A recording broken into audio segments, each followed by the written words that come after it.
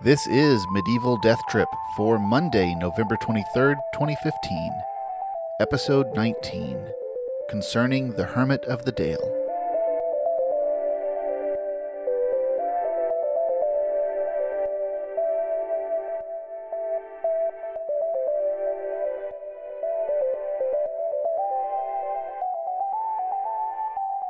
Hello and welcome to Medieval Death Trip, the podcast where we explore the wit and weirdness of medieval texts.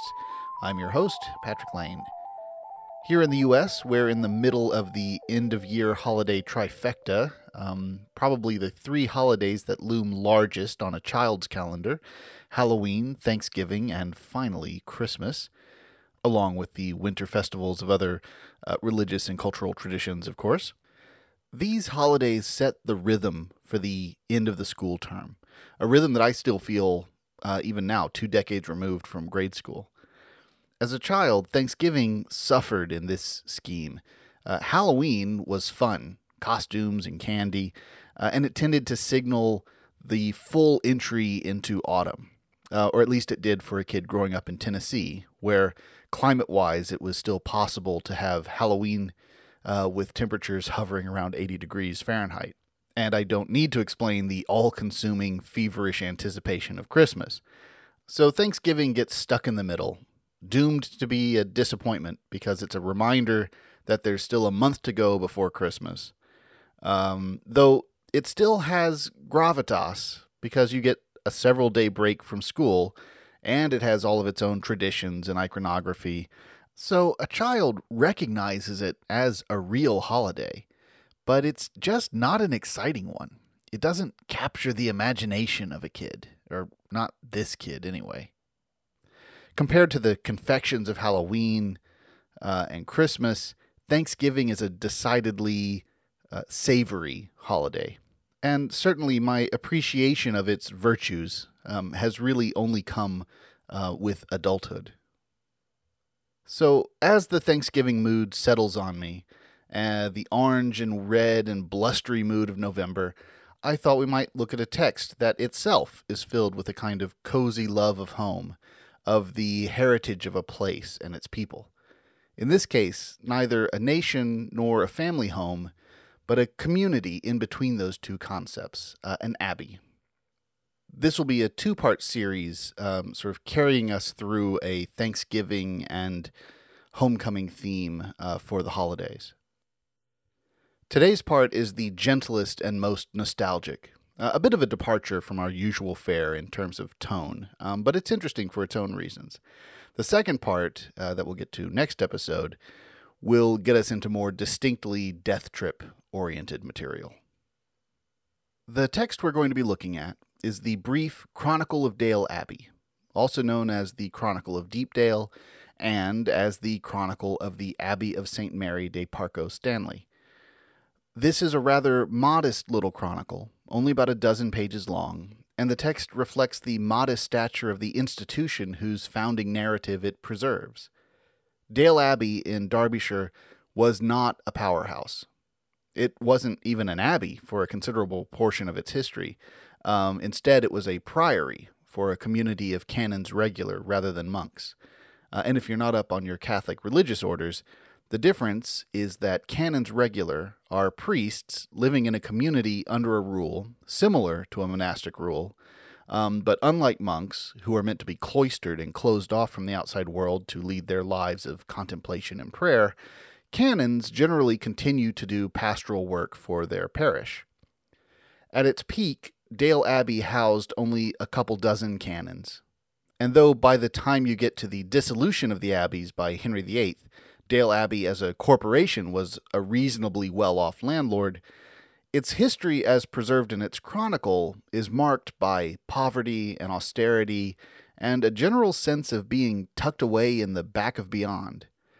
And as so often happens with such communities, you see its historian trying to juggle the record of the house's failures with nonetheless powerful pride of place. For this episode, we're going to start at the beginning with the opening statement of our author and the first episode in the Abbey's history, the initial creation of a holy site by a humble hermit. The Chronicle is preserved in a Cottonian manuscript, in this case Vespasian E26, which contains a number of documents relating to Dale Abbey, including our only surviving copy of this chronicle. The manuscript was produced in the late 13th century, and the chronicle itself was composed only a few decades earlier. In this case, we happen to know the name of the author because he encoded it in capital letters at the start of each new section or chapter of the chronicle.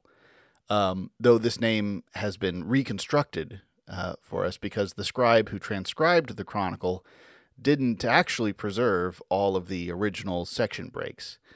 But at any rate, the name of the author appears to be Thomas de Musca, or Muscum, who is recorded as having been a canon of the abbey in the mid-13th century. And he does tell us a teensy bit about his own biography at the start of this chronicle, so though he's still largely unknown, he pops out as a bit more of a person than many of our other anonymous chroniclers. Before we get to the text, a couple of prefatory explanations. First, you'll hear a reference to a character called the Gom of the Dale. She was the godmother of local landholder Serlo de Grendon, who gave her Deep Dale, making her the chief lay custodian of the place that would later become the abbey. The title Gom is a shortened form of godmother, much like gossip is a contracted form of god-sibling. So Gom is godmother. She's a big figure in the history of the abbey, but she doesn't actually figure that prominently in the bits of the chronicle we'll be looking at. Nonetheless, it's a bit of an unusual title that I wanted to clarify. The other point is just a little clarification. You'll hear someone compared in very positive terms to Lucifer. This might seem bizarre, unless you bear in mind the etymology of the word Lucifer. So Lucifer means light bearer. It's the Latin translation, in fact, of phosphorus. And as such, it's a name applied to the fallen angel, ostensibly describing his pre-fallen state. But it's also the name in the classical world of the morning star, the dawnbringer, which is actually the planet Venus, as seen in the early morning sky. In fact, the comparison in the chronicle mentions the pair of Lucifer and Hesperus, which are the morning star and the evening star, both of which are, in fact, Venus, depending on whether you're catching it just before dawn or right after sunset. And lastly, one word of warning. This text starts out with a nice, clean invocation and then launches into a second sentence that is a nightmarish chain of subordinate clauses that I did my best with, but it's probably going to be gobbledygook to most listeners. But the narrative in the prose does get better if you can weather that first minute or so. Basically what Thomas is doing, and part of the reason why I've kept this part in, even though it's a bit hard to follow by ear, what he's doing is the very conventional medieval author's opening statement of their own humility and the assertion that they're not writing for personal glory or because they think they're good at it, but just because someone's asked them to and they have a duty to perform for posterity. You'll find a variation on that opening statement, which is sometimes called the humility topos, in almost every monastic chronicle, and indeed in most things written by churchmen of the age. One interesting site of variation in this formula is the degree to which the author emphasizes, and in some cases overemphasizes, their own inadequacy, especially as a Latin stylist, and the degree to which they exhort their reader to see the good purpose of the work and ignore the errors of its all-too-human author. Thomas is an example of the focus on the latter point, actually pushing it so far that it goes beyond beseeching the reader to be generous, all the way to pointing the finger at readers who aren't, which means he probably wouldn't appreciate me complaining about the syntactical complexity of his opening paragraph. Oh well. Anyway, that's enough preface. Let's hear the story of the Hermit of the Dale.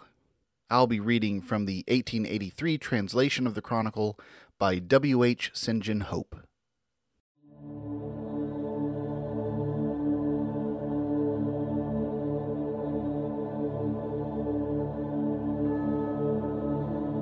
may the Holy Mary be present at my beginning. To thy petition, dearest brother, since it is very proper and useful, being willing to accede, even though my mind, busied with the pious avocations of the sorrow which has lately fallen on me, takes the effort hardly, as the divine goodness has looked upon this place with pity and mercifully chosen it for its own indwellers, because it has not chosen a people on account of the place, but the place on account of the people, by whom it was inhabited before the advent of our Premonstratensians, and through whom, or in what manner, our order, by the right hand of God, was first planted here, as from our predecessors and others who knew those things well, which I am about to relate, I have known by veracious narrative. With faithful pen, I will briefly take pains to set forth that those who come after may tell of the praises of the Lord and his virtues and his wonderful works which he did in that place. But I pray thee, whosoever reads these things, not to blame me because I venture to attempt this little work, unattempted by such eminent men who preceded us in this way in which we walk, but that, in the way in which I compose it, do thou understand it. For not with the assurance of levity or of rashness do I commence it, but with true humility and mere goodwill, that our juniors and others who will may have knowledge of past events done in this place in the days of our forefathers, which, if through the fault of neglect they be not committed to writing, would be unknown to those who come after. Read therefore patiently, and when thou hast read it through, if in the little work itself thou shalt have found certain things worthy of emendation, be, I beseech thee, a charitable corrector, and not a presumptuous perverter, because in no way can he be a good corrector who is always an interpreter of the unfavorable part.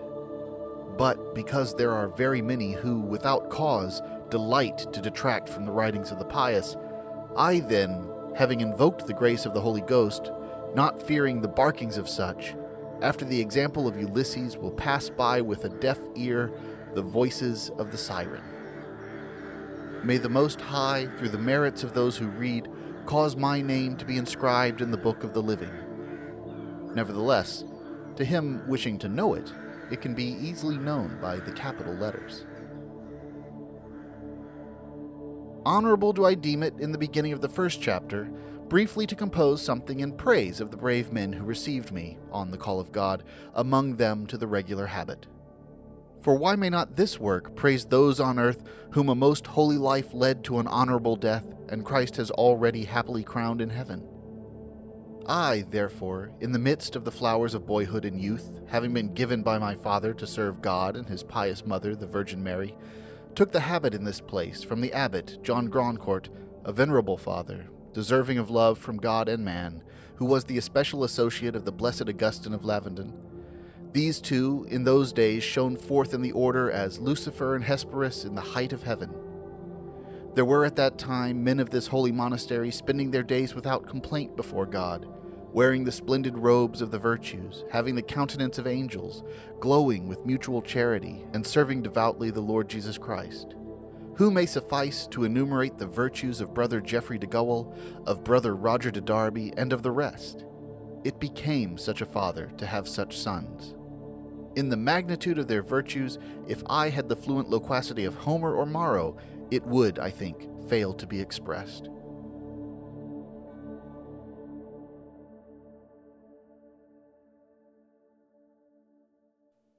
"4 years and more had I been among them, in their veteran congregation, when a noble matron, the Lady Matilda de Salacosa Mara, the foundress of our church, whose memory is in our benediction, came to us from the district of Lindsey, old and full of days, because, knowing the time of her vocation from this world to be rather quickly approaching, she had disposed herself to commend her end to God by the prayers of such holy men.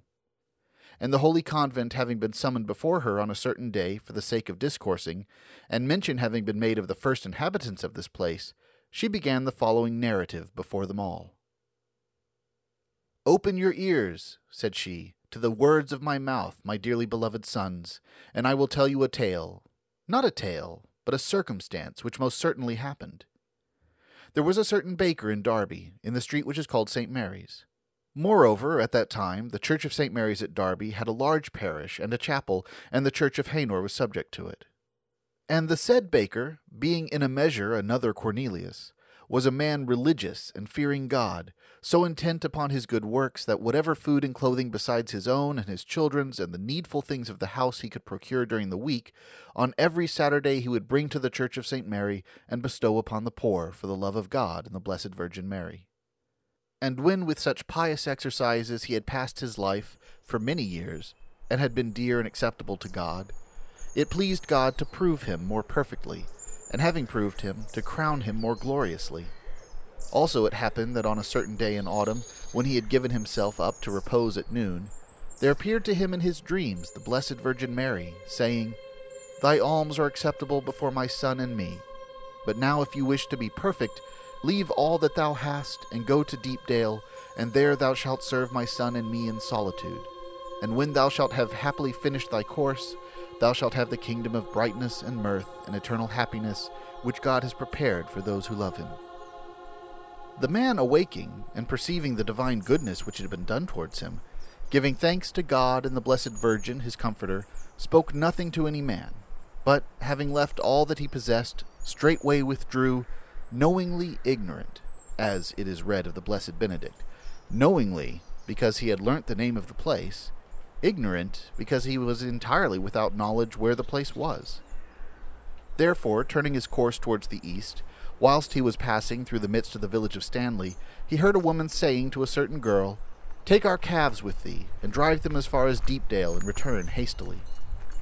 Having heard that, the man, admiring the favor of God, and believing this voice to have been made as if on his own account, was astonished, and approaching near, said, "Tell me, good woman, where is Deepdale?" Who replied, "Go with the girl, and she, if you wish, will show you the way." Whither, when he had arrived, he found that the place was a marsh, exceedingly dreadful, and far distant from every habitation of man. And turning himself to the southeast of the place, under the side of the mountain, he cut for himself in the rock a very small dwelling, and an altar turned to the south, which has been preserved to this day. And there, by day and night, he served God in hunger and thirst and cold and nakedness. Moreover, a certain man of great power, by name Ralph Fitzgerald, at that time was lord of the moiety of the town of Auchbrook, and of Alveston cum Soca. He, when one time he came from Normandy to England, was pleased to visit his lands and forests. And when one day, seeking game, he had come with his dogs for the sake of hunting in his woods of Auchbrook, accompanied by a great band of men, he drew near to the place where lived the man of God. And seeing the smoke of the fire ascending from the cave of the man of God, he indignantly wondered most exceedingly by what appearance of impudence anyone dared to make himself a habitation in his wood without his permission. Therefore, approaching the place, he found the man clothed with old rags and skins. When he had inquired of him how and whence and why he had come there, and the other had explicitly shown the reason, the same Ralph Fitzgerald was smitten at the heart, and seeing the miserable case of the man of God, granted to him the place, and gave him the tithe of his own mill of burr for his support. And from that time until this day hath that very tithe remained to the brethren serving God at Deepdale. Thus far are the words of the aforesaid Lady Matilda. Others too she recounted, which will be arranged properly in their places.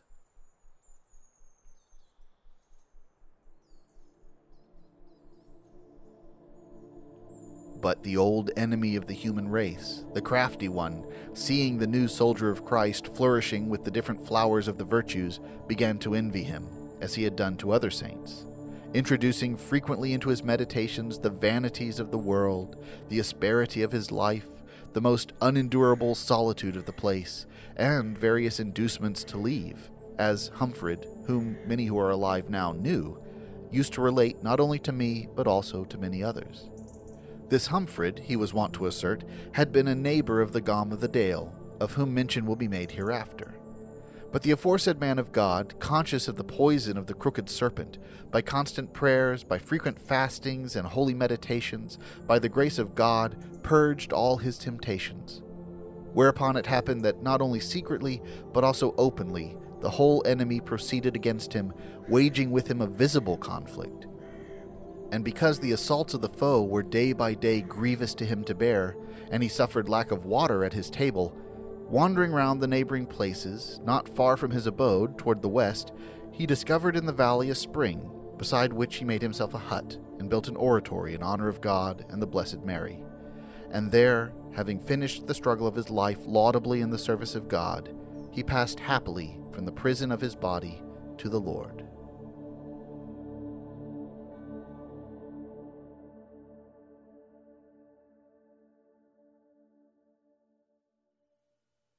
So that's the tale of the founding of what will grow to become Dale Abbey over the next century or so. The Chronicle of Dale Abbey hasn't received much attention at all that I've been able to find. The most comprehensive discussions come from 19th century antiquarians passionate about their local Derbyshire history. Beyond that, most scholarly use of the Chronicle has been by historians who are primarily interested in reconstructing or confirming the various records of who owned what and when. I haven't been able to find anyone writing about the literary features of this text, at least not in a scholarly article. There may be a book chapter tucked away somewhere that I haven't spotted. But it's otherwise wide open territory. And there's some very interesting things going on here that a curious literary critic could dig into. I mean, let's start with the first thing. You have our chronicler deferring to the narration of a woman. Not just any woman, of course. This is a noble woman responsible for founding the Abbey Church. She is the boss, in a sense. But it's still rather bracing to see this scene of a woman, a laywoman no less, addressing and, as it were, teaching the canons in their own abbey. This kind of thing isn't unique, but it is rare. And rarer still is taking such a scene and using it as the basis for an official history. It highlights two things. One is the strong feminine thread that runs through the history of this male religious house. It starts with the hermit receiving a vision of the Virgin Mary, who remains the celestial patron of the abbey, but it carries through a series of lay female patrons, or should that be matrons, who persist as mother figures for its inmates, from the Gom of the Dale to Lady Matilda the Storyteller. And that's the second thing we might make note of. This is a chronicle rooted almost entirely in oral history. Now, oral history is a perfectly common historical resource for many medieval chroniclers, but it is usually supplemented and reinforced by transcriptions of written sources, either previous written histories or especially official letters, charters, and grants of privileges. You basically don't have that kind of documentation incorporated into the Chronicle of Dale Abbey. It's almost entirely the passed down tales of the place. I expect this is just another effect of the relatively small stature of this community. It's not a player on the grand national stage. It's not sending lawyers to the king's court or to Rome to argue rights and jurisdiction. And furthermore, as a community, it doesn't have a strong historical tradition. In fact, as we'll see in our next episode, there are a number of efforts to start up a religious community here in the Hermit's Dale, and they fail. It takes a while before a stable and sustainable community is achieved. And so its history up until that point is discontinuous. So it makes sense that what's known about those early communities is mainly the rumors and gossip that's been passed along by the other people of the Dale. And that's the really charming thing about this chronicle. It really feels like it's been written by an almost folksy local historian who isn't all that removed in time or space from the events that he's relating. And he's writing in order really to preserve the memory of the place, and not necessarily with a lot of ulterior legal reasons to establish privileges and rights and the other agendas that influence so many other grand monastic histories. All right, a final thing I wanted to add in before we wrap up. Translations of the Chronicle appear in two 19th century sources. The first is the article by Hope, who provides both a revised edition of the Latin text and a fresh translation, and that's the version we just heard. But there's also an article from the same decade, from the 1880s, by the Reverend Charles Carey, who was your classic combination of parish vicar and antiquarian. His article on the Abbey and the Hermitage as antiquity sites was first published in an archaeological journal called Reliquary, and then later independently reprinted as the kind of pamphlet that I presume was meant to be sold to visitors of the site. And Carey writes like one who is hoping to drum up good tourist PR for his little local attraction, not unlike the author of our chronicle, as it happens. Carey's opening lines are almost comically grand. He says, "There is no parish in England whose earliest recorded history dawns upon us with a greater glow of interest than the parish of Dale Abbey." And a bit later he adds, "Seldom a day passes, and no wonder, but the quaint little village is enlivened by the feet of pilgrims, young and old, from every quarter. The place abounds with ample food for thought and profitable meditation." Carey also has some interesting descriptions of the Hermit's Cave as it was in the 1880s. And looking at pictures of it today, it seems that the antiquarian societies of Carey's time up through English Heritage, the Hermitage now being a scheduled monument, they've done a pretty good job of preserving it, because Carey's description seems to match up pretty well with present-day photos. And I'll put a couple of those up on the website, medievaldeathtrip.com. Carey describes the Hermitage thusly. "The Hermitage is excavated in an elevation of soft sandstone, which forms the southern boundary of the dale. It consists at the present time of one apartment, measuring about 6 yards by 3, which is entered by a doorway between 2 window holes. One of these, the western, has been formed out of a doorway, and there can be no doubt but that originally the cell was divided into 2 compartments, the one towards the west forming the oratory, and the other, with the present doorway and adjacent window east of it, the ordinary abode of the hermit." Carey then describes a niche that's been carved in one wall for holding a lamp, and then comments, "There are other holes here and there in the walls, which, it is to be feared, are of no great antiquity, for the place has served other purposes than those of austere seclusion and devotion. About 70 years ago, it was actually occupied by one of the inhabitants of the village during the rebuilding of his cottage, and here too he erected his stocking frame. But this is not all. In this very place his wife presented her spouse with a son." And Carey provides an exclamation point. The Hermitage was spared some further injuries to its sacred character, though. Carey relates that in relatively recent history, the steward of the estate had given the caretaker of the Hermitage permission to install a door and windows for the purposes of charging admission for people wanting to see into the holy place, though the caretaker died before being able to carry out this plan. In fact, Carey's own words are, "Fortunately, the man died," which isn't exactly the sentiment you'd expect from a vicar, though maybe it's a fortunate death in the sense that it spared the caretaker from the blasphemy of desecrating the sacred space. But not everyone was so fortunate to be spared from sin, you might say. Carey describes one further modern modification to the cave.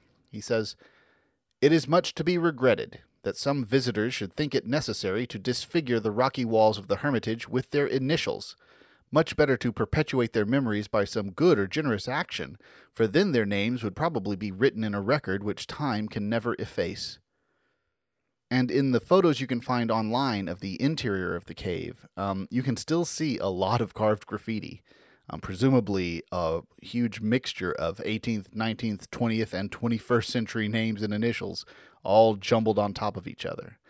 Again, in a way that, although I sympathize with Reverend Carey's dismay, is nonetheless strangely charming, probably just because the sheer quantity of it establishes this graffiti as a kind of further local tradition.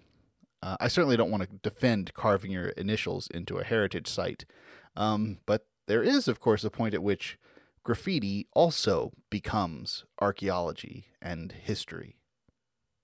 And that reminds me to plug a cool project and book. Matt Champion is the director of the Norfolk Medieval Graffiti Survey, and the author of a very cool-looking book just recently released that I haven't been able to get my hands on yet, but it's entitled Medieval Graffiti, The Lost Voices of England's Churches. There is a Kindle version available now, but I'm personally holding out for a print copy when they become available in the States. It seems like a book you'd want to be able to physically flip through. But what I have been able to read is Champion's Twitter feed, at MedievalG. That's the letter G. And it is great, full of great pictures especially. I highly recommend following them. So at MedievalG. Okay, our last bit of business is to answer our riddle from the Halloween anniversary episode. It was a spooky sounding riddle, though the answer is not so much spooky as it is simply disgusting. The riddle was, "It's dead, and it seeks to drive the living from the forest. What is it?" This was another of the claret riddles, and the answer, translated from the Latin, is, "A comb is not alive, but it gets the nits out of your hair." So yes, it's about combing lice out of the forest of your hair.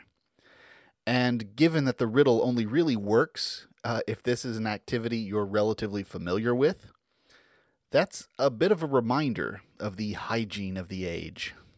Now, I've gone to bat before fighting the Hollywood stereotype of medieval people being just caked in dung, toothless and covered in warts and scabs.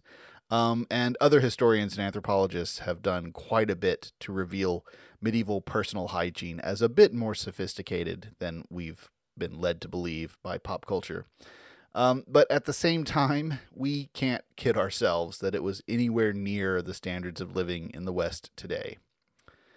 And on the one hand, we can think of them as just gross, but on the other, we might consider that they tolerated conditions that would be almost torturously unendurable to most of us now. And we should remember, too, in this time of Thanksgiving and entering a season of charity, that there are those enduring these same kinds of conditions and worse who aren't separated from us by half a millennium, but are suffering right now both in distant places and also right alongside us, we who can at least afford a digital media player of some form to listen to podcasts on.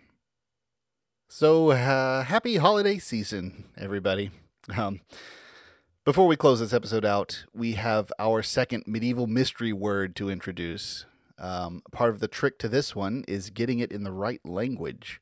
The word is borda. B-O-R-D-A, borda. It's not the place where some people are fixated on erecting fences. It's not how you're probably feeling after listening to me ramble on about the archaeological observations of a 19th century curate.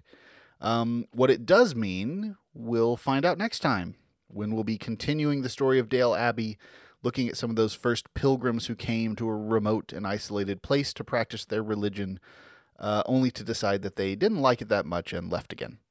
And some of them get up to things that would certainly make a Puritan blush. All that next time on Medieval Death Trip. Until then, you can find us in the usual places. Website, medievaldeathtrip.com, email, patrick@medievaldeathtrip.com, and Twitter, @MDTpodcast. Thanks for listening.